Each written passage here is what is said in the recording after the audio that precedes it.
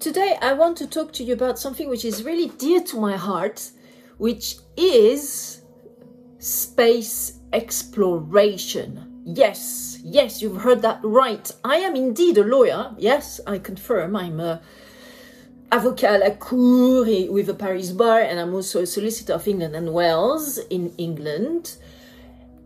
And so I should be, really pragmatic or businesslike, which I am. But we at our law firm, Crefovi, we advise the creative industries. And I find it so terribly creative to actually go and do some space travel, some space exploration. And as I'm sure you know, NASA, I think it's called NASA, has successfully sent some rockets, some basically spaceship to Mars, and it has landed successfully on Mars. And my understanding is that they are putting lots of robots and moving robots around on the ground in Mars and taking really, really beautiful, eerie, and amazing pictures of the surface of the planet Mars, as well as what you can see from this Mars surface of the cloud. So you can see Jupiter, Saturn, and like Uranus, I think, in the background from the Mars ground. I mean, it's just amazing. And I wanted to talk about that today because we all have to face it, which is that in between 100 to 200, 300 years, perhaps much more. But in the distance, what is looming for our planet Earth is that it will disappear for various reasons. Stephen Hawking has spoken about that quite extensively before he died a few years ago. And I think the reasons mentioned were, well, we could be knocked out by a meteorite, for one. Secondly, the temperature on Earth is going to be to become too high to sustain for us to human beings and other basically species to survive on planet Earth. It's just going to become too warm. There may be some aliens coming to Earth and having some intentions to invade us and to use us. So that could be also a reason why we can't really stay on planet Earth. Although I'm not saying that all alien life, is hostile, but you never know what could happen, and could arrive could land on planet Earth.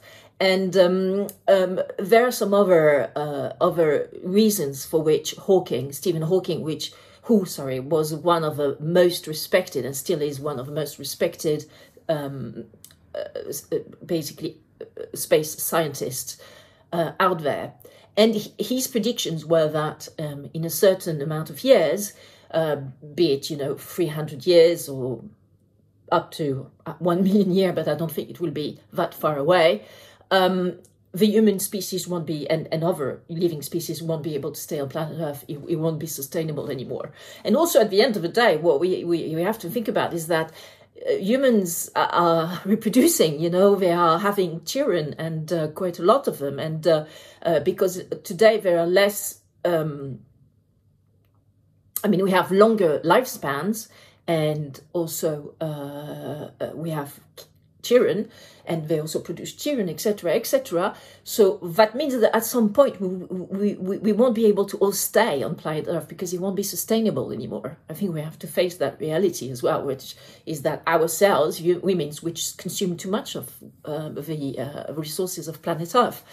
So this, step in the right direction from the United States by sending this NASA spaceship to look at Mars, which I understand is one of the ecosystems in the sun. What's it called again? The sun.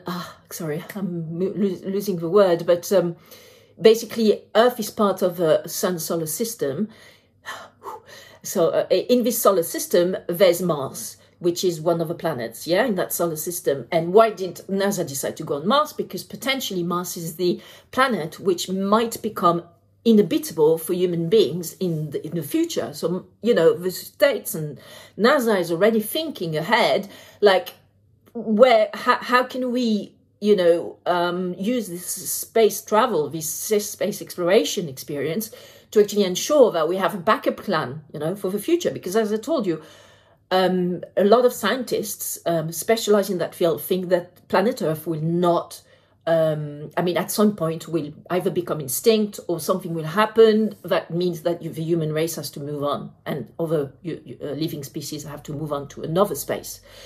So I think it is fantastic news, really, that, you know, NASA and the US have launched that mission. And I really would like, in particular, Europe to also, you know, get going, the European Commission, Union, etc., to get going and to really, you know, unite towards this objective. Because in the medium to long term, the human race really will have to actually find a solution. Okay, and as I said, we focus on advising the creative industries at our law firm, Crefovi, between Paris and London. And so I think this is, you know, such a wonderful realm of creativity here, having to basically, you know, potentially reinvent life for human beings and other human species, living species, on another planet. Everything will have to be rethought, reprocessed, and it's just opens so many possibilities, right? In terms of also probably there will be some primary new or different primary resource which will be exploitable on this other planet. So and that could be very useful for planet Earth. So how are you going to also create these logistics, you know, in order to be able to travel back and forth between planet Earth and this other planet?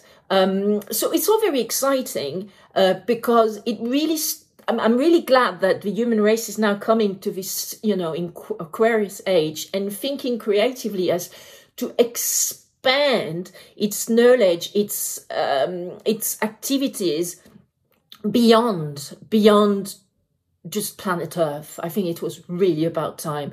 I mean, we as a species have been on this planet Earth for millions of years now, I think around 12 millions of years. Of course, not always like me, like as a Homo sapiens, but there were you know, other sort of subspecies of human beings before the Homo sapiens, since I think 12 million years. So it's about time, I think, that we really get on with it and stop being so egocentric. I am French, I am British, and therefore Brexit. Yeah, fuck off, imbecile. And you know, that's not the way of thinking anymore. Okay. Right now, we are the human race, okay, and you know, there's so much to explore in our solar system. So as you know, the human race, it's not about nationalism anymore, right? It's about trying to sort out the shit, because, excuse my French, we still have quite a lot of shit to sort out on planet Earth, you know. Sort the shit out. Now is the time to sort the shit out, you know, create a level playing field so that most human beings, if not all human beings, can have a satisfactory life on planet Earth and develop their creative skills and also the purpose for which you're put on this planet Earth for, okay, because we all have a purpose and it needs to be a good, productive, useful, sustainable purpose for the rest of living beings on planet Earth.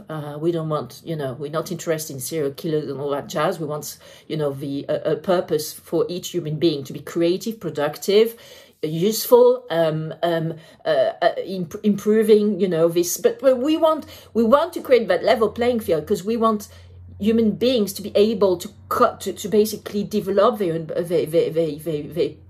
single potential because they have all their, you know, basic needs sorted, like food, like shelter, like being able to sleep, like, you know, so when this, through the pyramid of needs, when those basic needs are covered, then you can actually achieve a higher goal, your higher purpose. And so that is why we need to create that level playing field on planet Earth for everyone, okay? And then once the shit has been sorted so that we get that and we stop also destroying the resources of the planet, we also at the same time focus our energies on how are we going to position ourselves in the solar system and also beyond the solar system in other, you know,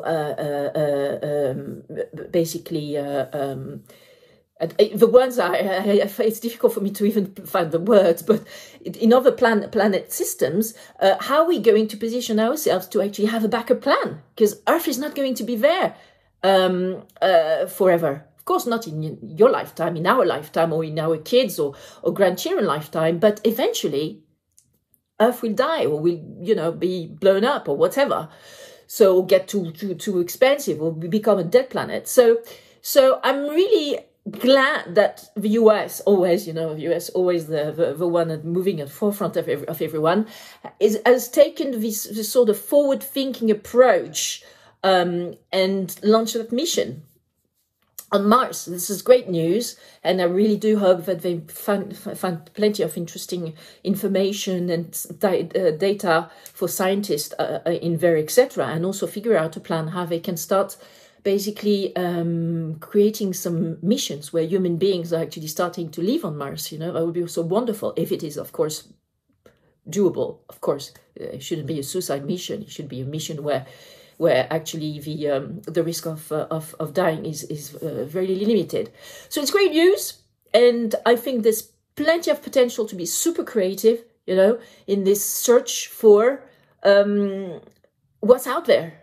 Okay, we know every corner of planet Earth now, thanks to Google View, Google Maps, or whatever, you know. So, but not only that, but also because international travel before COVID was so, you know, widespread.